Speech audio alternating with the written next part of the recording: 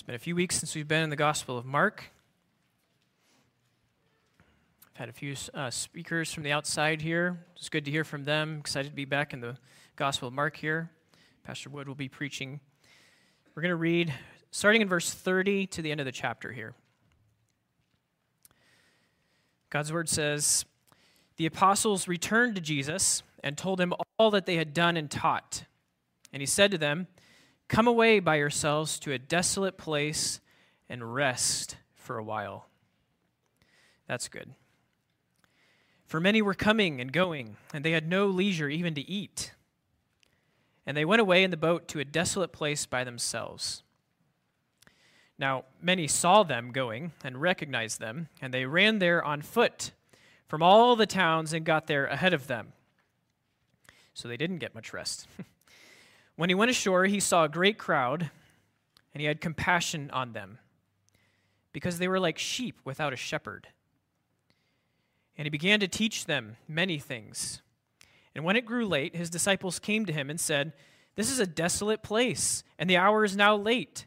Send them away to go into the surrounding countryside and villages and buy themselves something to eat.' But he answered them, 'You give them something to eat.' And they said to him, 'Shall we go and buy 200 denarii worth of bread and give it to them to eat?' And he said to them, 'How many loaves do you have? Go and see.' And when they had found out, they said, 5 and 2 fish. Then he commanded them all to sit down in groups on the green grass. So they sat down in groups by hundreds and by 50s.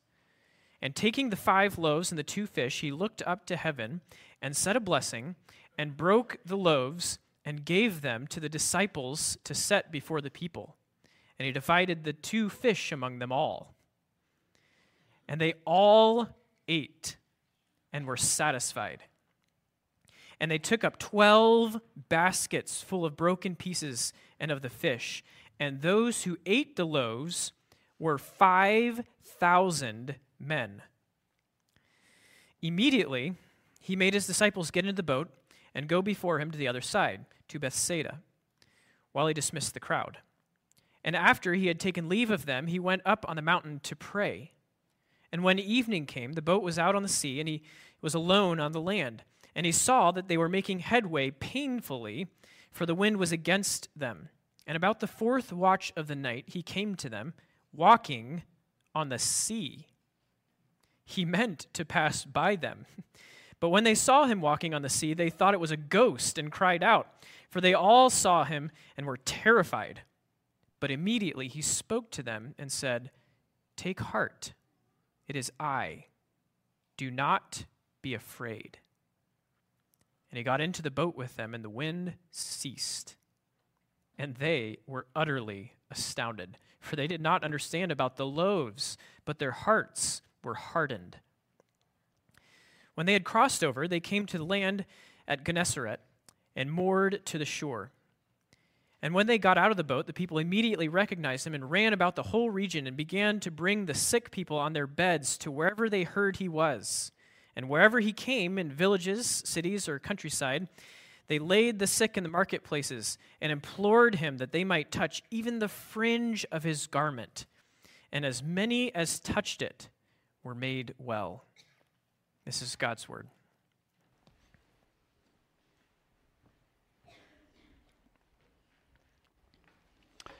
Mark chapter 6. We'll continue here in Mark 6. So if you'll have your Bible open there and you have a place to follow along in your handout, your bulletin there.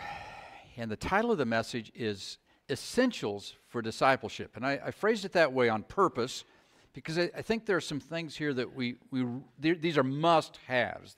This has to happen. We really need these things to be happening in our lives. These are essentials for us as we grow in following Christ, as we're becoming more and more like Him as disciples. And I have to be frank with you, as I study this passage over the last several weeks, because it has been a couple of weeks since I've had a chance to preach, all right? I really began to be convicted about this. This is convicting to me.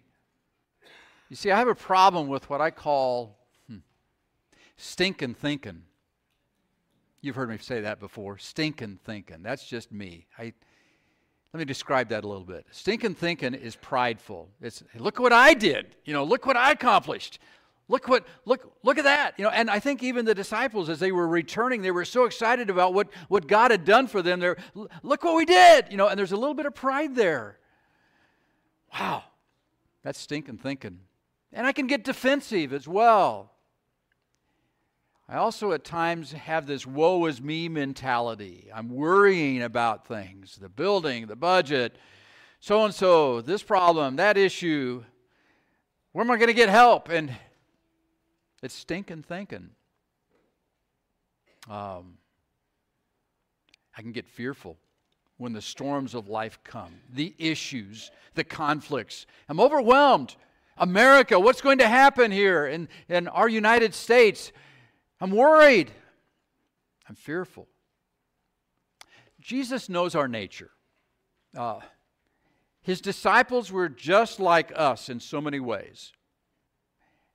And our nature is to get stuck in what I phrase stinking thinking. It's not helpful. It's limiting. It's destructive.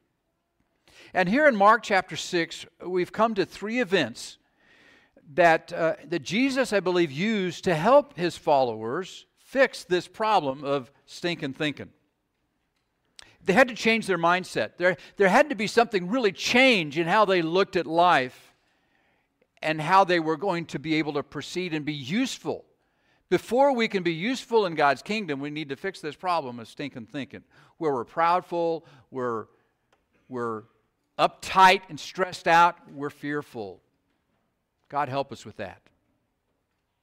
So here are some essentials that are, as followers, these changes, as followers of Jesus Christ, these changes by God's grace must be observed as we observe these things about Jesus. We need this. So the first essential is this: learning to rest.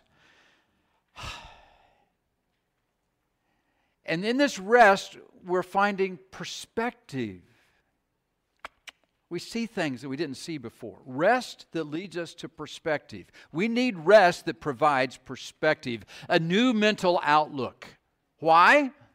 Well, I think of the context here because of the things that had already happened. They had been out busy doing the work of God, and they were on a mountaintop of thrill of, look what all these things we were able to do for you, Jesus. But I also believe it was to prepare them for what was yet to happen. And boy, were there some things yet to happen. Yes, they'd go through some exciting times, but very soon to follow, Jesus was going to Jerusalem, and he was going to be crucified, and they were going to go through the trial of their life because of things that were happening yet. Jesus rested. He took time to rest. This is a pattern of his life. And he said here in this passage, come away.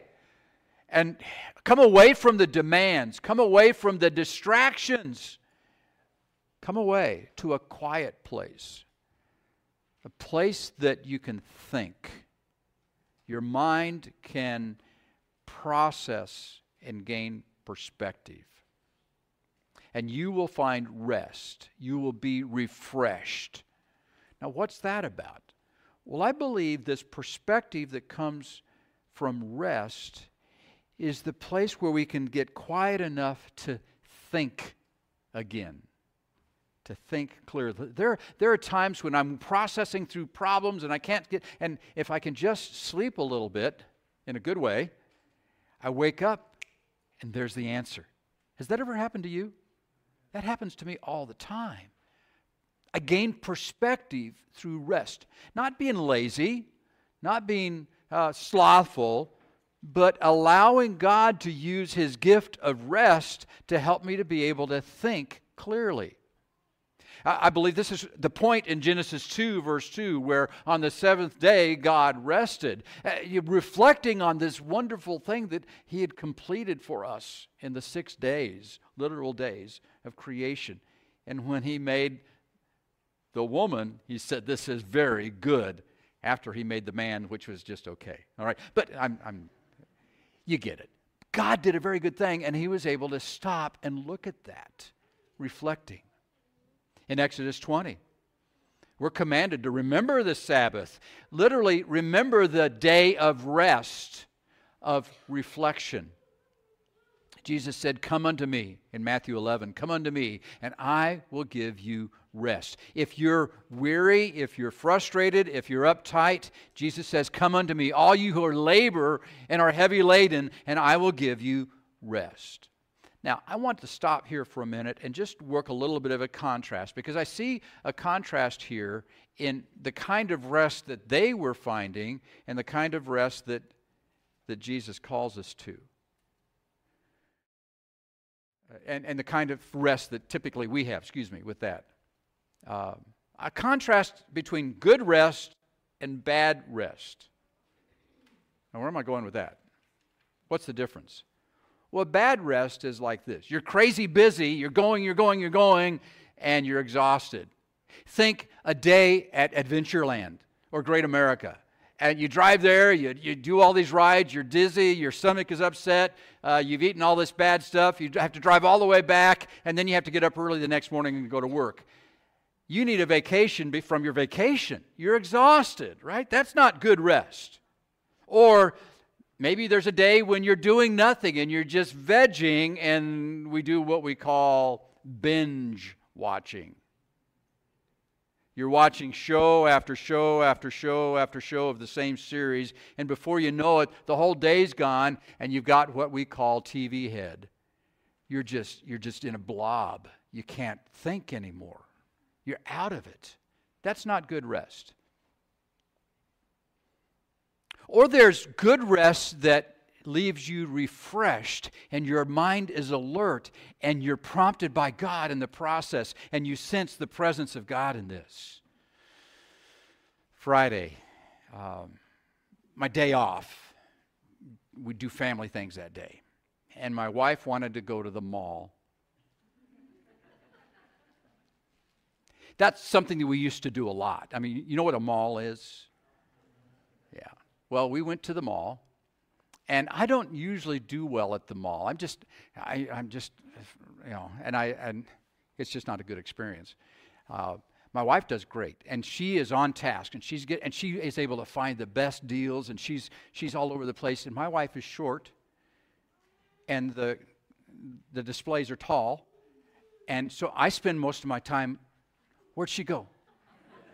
And I get her, and she's not answering her phone, and so then I spend. It's like hide and seek in the mall. So it's not restful for me at all. But this time she did something that was a blessing to me. She said, "David, why don't you go to Barnes & Noble and you just wait there and read a book or something?" And this is something often when we would go to the mall a lot, I would do. She would say, "Just go to Barnes & Noble, read, and I'll catch up with you there." So she started at Penny's and was working her way to Barnes & Noble. And so I go to Barnes & Noble, and what my routine is when that happens, and I was so excited when she said that, I get to go to Barnes & Noble, and she's doing all the shopping.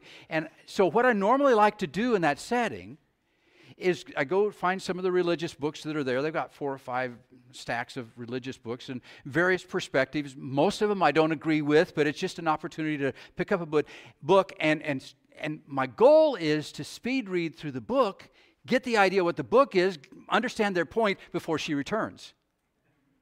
And just flying through this thing, and that's a whole lot. That's stimulating to me. So I was sitting there reading through this book of this guy that was going through some issues that are in America right now, and I was going through this stuff, and then I get this call, and "Where are you?"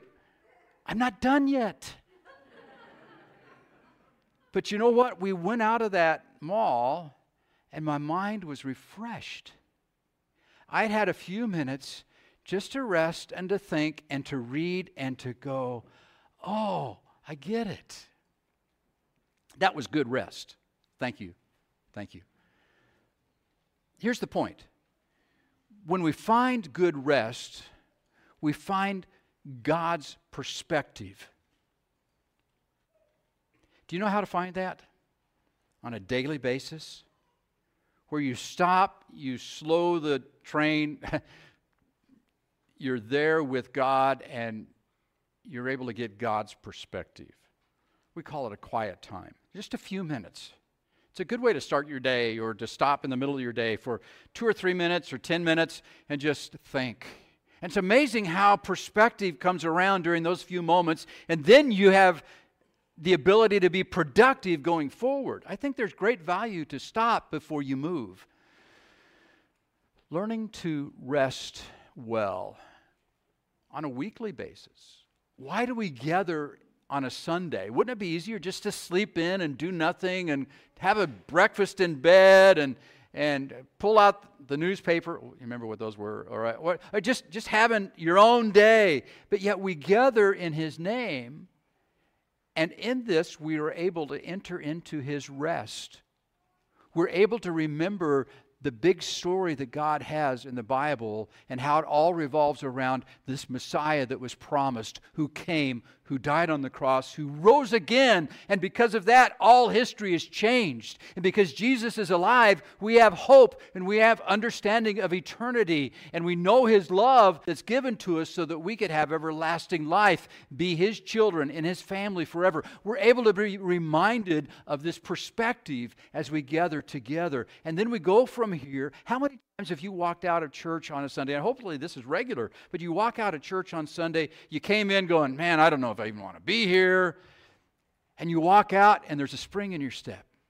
And it was so good to be in the house of the Lord.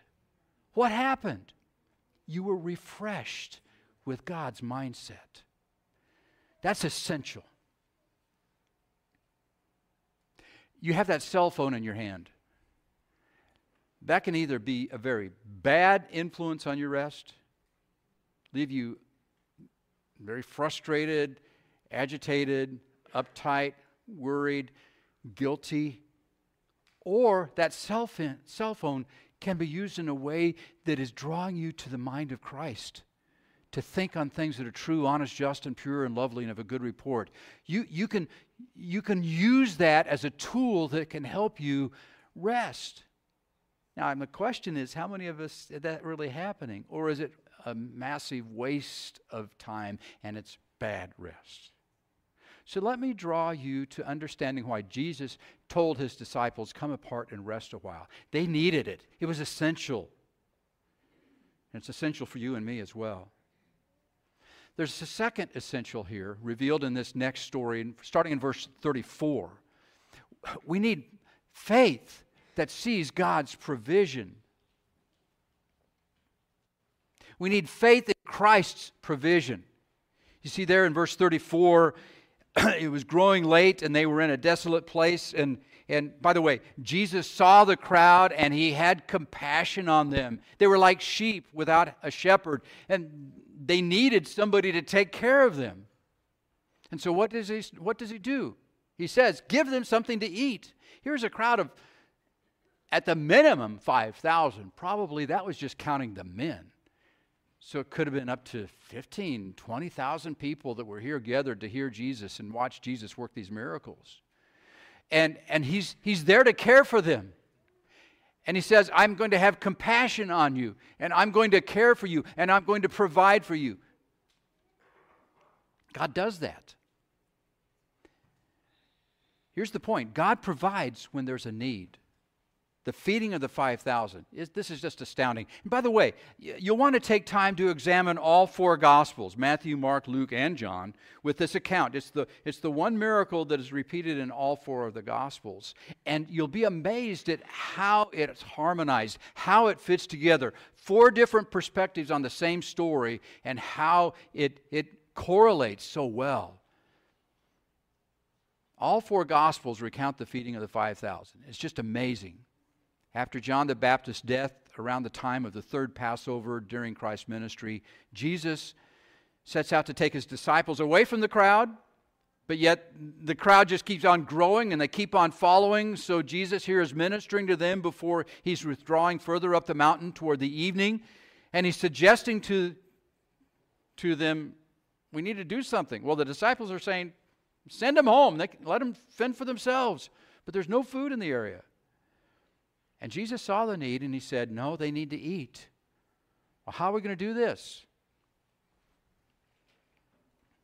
Andrew, you're from the area. Philip, you're from the area. Do you know anybody? Well, there's this little boy has 5 loaves and 2 fish. Let's feed him.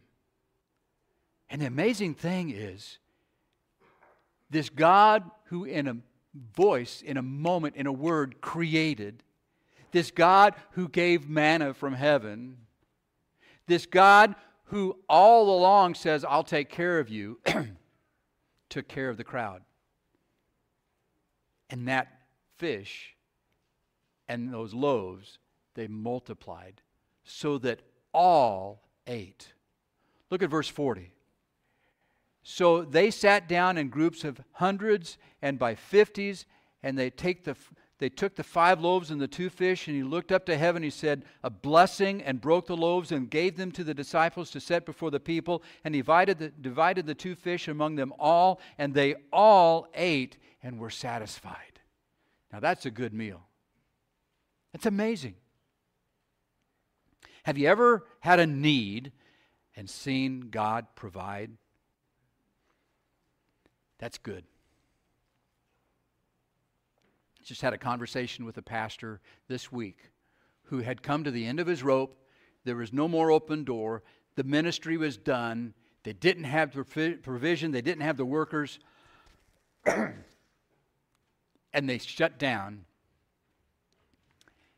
The next day, God provided and provided and provided again. And that ministry is going forward and it's flourishing. Just this last week, I was in the nursing home talking to a lady who she said to me, you know, every day God provides me shelter. God provides me warmth and clothing. God provides me food. And I'm here on purpose, even though I don't like it. And God's taking care of me. Different perspectives on God's provision. But God is providing for you. And we need to give Him the credit. And along the way, as you see God provide and you watch what God is doing, you know that He's going to take care of you. That's His promise. And in that we see that Jesus is God. That's what we need to know. The God who provides, Jehovah Jireh. There's a third essential here in this passage.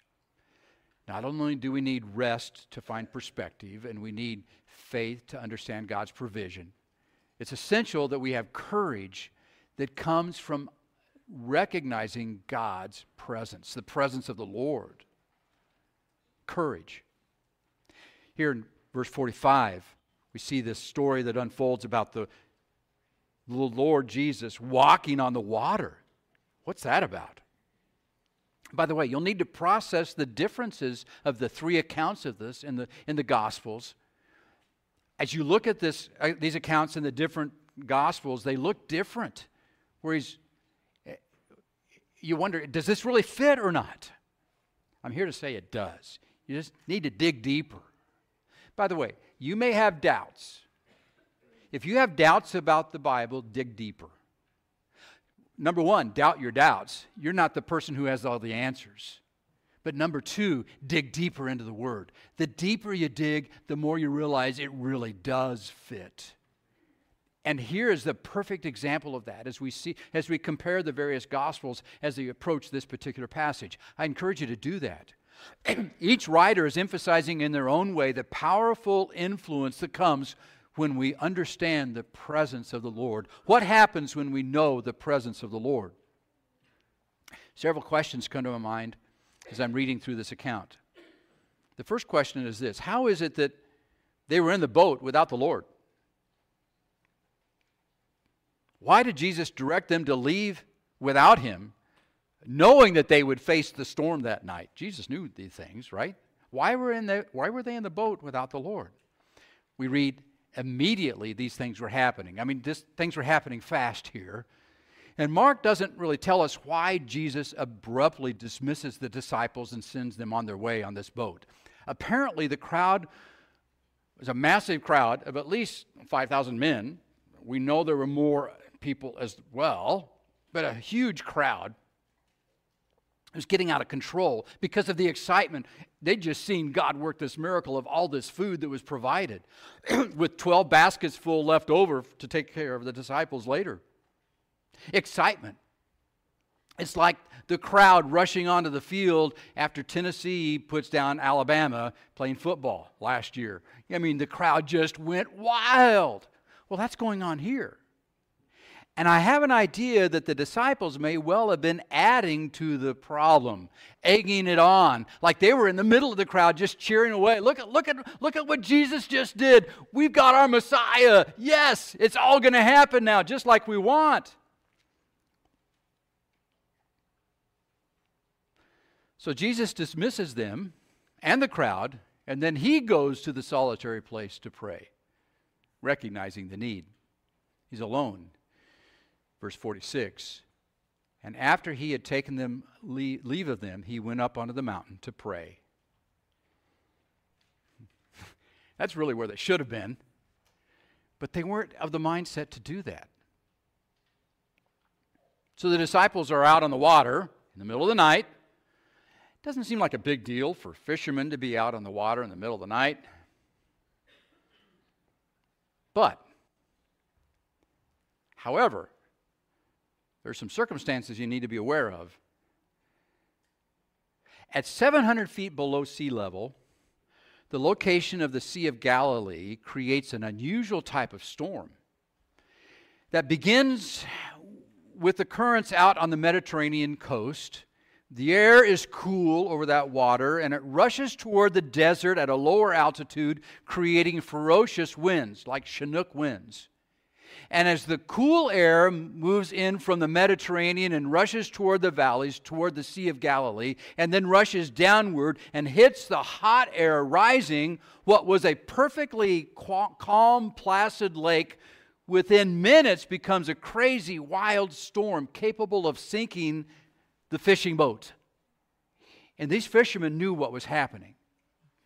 They knew the water well. They knew exactly they knew about these storms. And here it was in the middle of the night. And it was a freakish, wild storm that was blowing this boat way out of the area. And it was going down.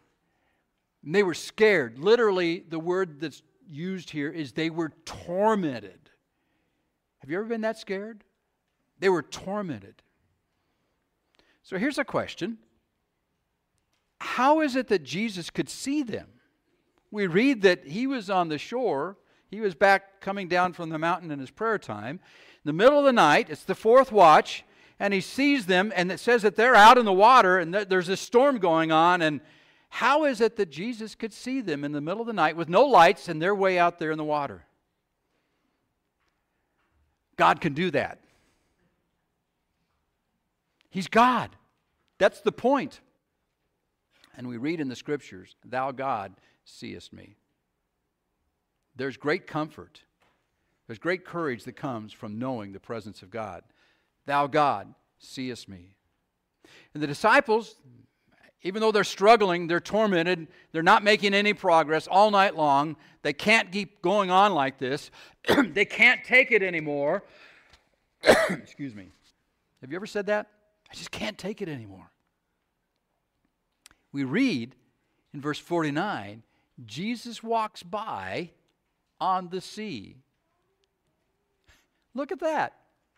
He came to them walking on the sea. Now, why is that so significant? Well, a good rule of thumb for your Bible study is to interpret Scripture using Scripture. So does a Scripture come to mind that might be helpful in understanding why that right there is so significant, that Jesus is walking on the sea? Well, if you go back to Job chapter 9, we read there that it is God who walks on the waves, or literally treads the waves. The only one who has this ability is God. And this is a theophany. It's a demonstration of God's presence, a visible manifestation of the invisible God. God is very real. In fact, Jesus says that right here. A visible manifestation. It's like Moses seeing the burning bush, but here God speaks to them and says, "I'm here." Look at verse 50. "Take heart." And then the next phrase, "I am." It is I. You notice I have scribbled there just below that a little word, E-I-M-I. That's, in that language, that's their verb to be, but it's first person singular, present. I am. Now, if you recall in the Old Testament, when Moses said, "Who are you?" God says, "I am." That's describing who He is. That word means He is. We say the word Jehovah, in their language, Yahweh, or something similar to that. We don't really know the pronunciation because it was so sacred to them. Yet we know God described Himself as this: I am. So Jesus uses one word as He's walking on the water, and they know that the only one who can walk on the water is God, and Jesus says, I am. Do not be afraid. Because God is with us, do not be afraid. Caleb's going off to college. Remember, I am is with you. And Garrett too. Do we think we should let them go? Yes, they got to go. But remember, God is with you no matter what you're into. Papua New Guinea, I am. God is with you. You're in the delivery room. I am. God is with you. You're in the hospital facing cancer. Remember, I am is with you. Do not be afraid. I love this. Take courage from the presence of God. He says, I will never leave you. I will never forsake you. Take courage. We need this. It's essential. Another question. Why did they harden their hearts? We read that they hardened their hearts.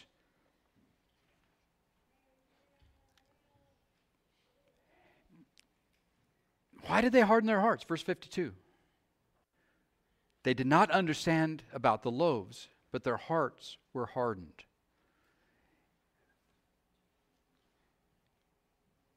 The one who had multiplied the loaves was God in the flesh, providing for their need, the Messiah. That's what He promised to do. He would come to meet our greatest need in giving us the gospel. Why didn't they get it? Well, instead of seeing the presence of God, they were looking for some military liberator, a deliverer of their own making, of their own imagination. Yet we have the Word of God, and we have prayer, and we have the Scriptures that we can open up as we pray, and we can understand that Jesus is speaking to us. He's with us as we open this book and we read this book, and we know that He's with us. It's not a God of our own imagination.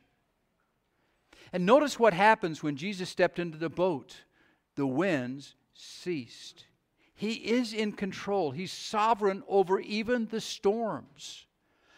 And the result was, and this is where we want to get, and listen very carefully over the next 2 or 3 minutes. The result was, the end of verse 51, they were utterly astounded. That word astounded in that language is spelled this way. If you want to jot it down, E-X-I-S-T-A-N-T-O. Let me say that again. E-X-I-S-T-A-N-T-O. It means to change of place. A change of place. Jesus had changed them when they realized who He was and what He could do. God was with them, and God could calm the storm. We get our English word ecstasy from this word extantanto. Ecstasy. Now, it's not the idea of some drug that makes you feel all euphoric. It's the idea of having your mind at a totally different place, beyond what normal people think. When you understand who God is, and you understand how impressive God is, and you sense the presence of God with you, and He's speaking to you through this book, the Bible, your mind is changed. By resting in the Lord, watching how He provides, recognizing His presence, your life is changed. You don't go on living the way you used to. They were utterly astounded. And all this paved the way for the Lord Jesus Christ to be doing the work that He intended to be doing. And the disciples had the opportunity to join Him in that process. I love this. The privilege of joining in the work of the Lord, what God is doing around us. And yet it's essential, in order to be able to do that work, that we rest, that we have faith, and that we exercise courage. We have perspective, we understand His provision, and we recognize His presence. So here's what we need to do. Here's what you need to do. You need to develop this perspective that comes through good rest. Good rest. So carve out time for rest. Make your times of rest count. Like Elijah, sleep some, the right amount. For me, it's 7.5 hours. It's essential if I'm going to be able to think clearly. Different people have different amounts, but not being lazy, but you need to sleep the right amount. That's part of good rest. Music, like David. It was an important part of him being able to get into the place where he could actually think truth. Good music helps you think on God's truth. Quiet. Putting aside the distractions, turn off the devices, turn off the TV, whatever, and take a walk and just be alone with God and think. Times of rest. By the way, I came across an article this morning. I have it. It was just I can text it to you, that expands on this Bible emphasis on good rest. It was a great little article, and I wish I could just say, hey, I've got it printed out, everybody take it.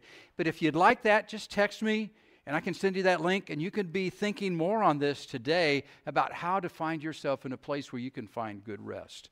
Just text me that, even just now. Go ahead and do that. There's a quick little article I can send you. But we need perspective that comes through good rest. We need the faith that understands God's provision. So here's what I would urge you about this. Live within your means. It's not presumption. We don't just go spend whatever we want and expect God to pay for it. Live within your means.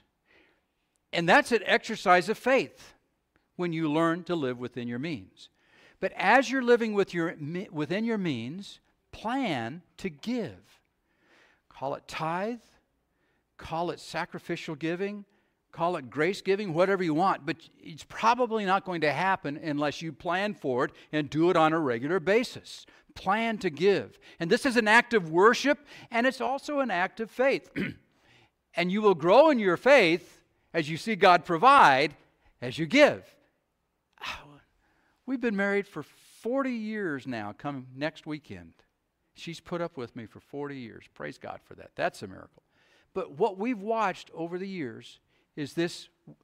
From day one, my wife said, we're giving. And she planned for it, and it was right in our budget. I don't know that I would have had that discipline to do that. But what I've watched over 40 years is how every time God provides. God provides. And as we exercise the faith, God provides. And it's just astounding to see how God provides. When you trust God first, and you express that by giving, God has a way of providing for you. He can multiply and feed 5,000. He can put food on your table too. God provides. So just exercise that faith. Watch how God does the same thing for you as He did for these people who were fed with the 5 loaves and 2 fishes. He can multiply it. So plan to give. And as we understand the need for the presence of God so that we can have courage, I'm not just saying be courageous. I'm saying know the presence of God. And out of that comes the courage. So you open your Bible, you have a prayer time, you're crying out to God in prayer, and in the midst of that, you understand God's with me, and God gives you this courage. So obey God's command, fear not. That means you obey God by saying, okay, I'm not going to fear, but you're focusing on seeing the I am. Through the Word of God, through prayer, you're seeing the I am, the presence of the Lord. You do this in your Bible reading. You're learning to meditate reviewing again and again in your mind when you're not thinking about it, the presence of God, the truth of God, the voice of God, the work of God, the promise of God, the attributes of God, the work of God around you. You're looking at you're looking at life from God's point of view. You're understanding God's at work in your life. And you watch the calming influence of His presence with you. God will get in the boat with you. Jesus is there. I'll never leave you, He says. I'll never forsake you. Then you have the privilege of joining in God's work. And the rest of the chapter, verses 53 through verse 56, they went into a territory that they were not planning on being, Gennesaret. And the people hear about this, and they all bring their ones who are needing to be healed, the sick people on their beds, and they came to watch God at work, and the disciples got to be a part of that. The essentials were that they learned to rest, they learned to trust God's provision, they learned to experience the presence of God. Lord, teach us to number our days that we may apply our hearts unto wisdom. May we see Christ in all we are working through, because your word is in our heart and our mind, and we're praying it before you. Help us to see your provision. Help us to slow down enough to see that. I'd ask God that you would work in our hearts in ways now that will stick with us, and we will be utterly astounded, thinking on a whole new level about the power of God, even today. We pray this in Jesus' name.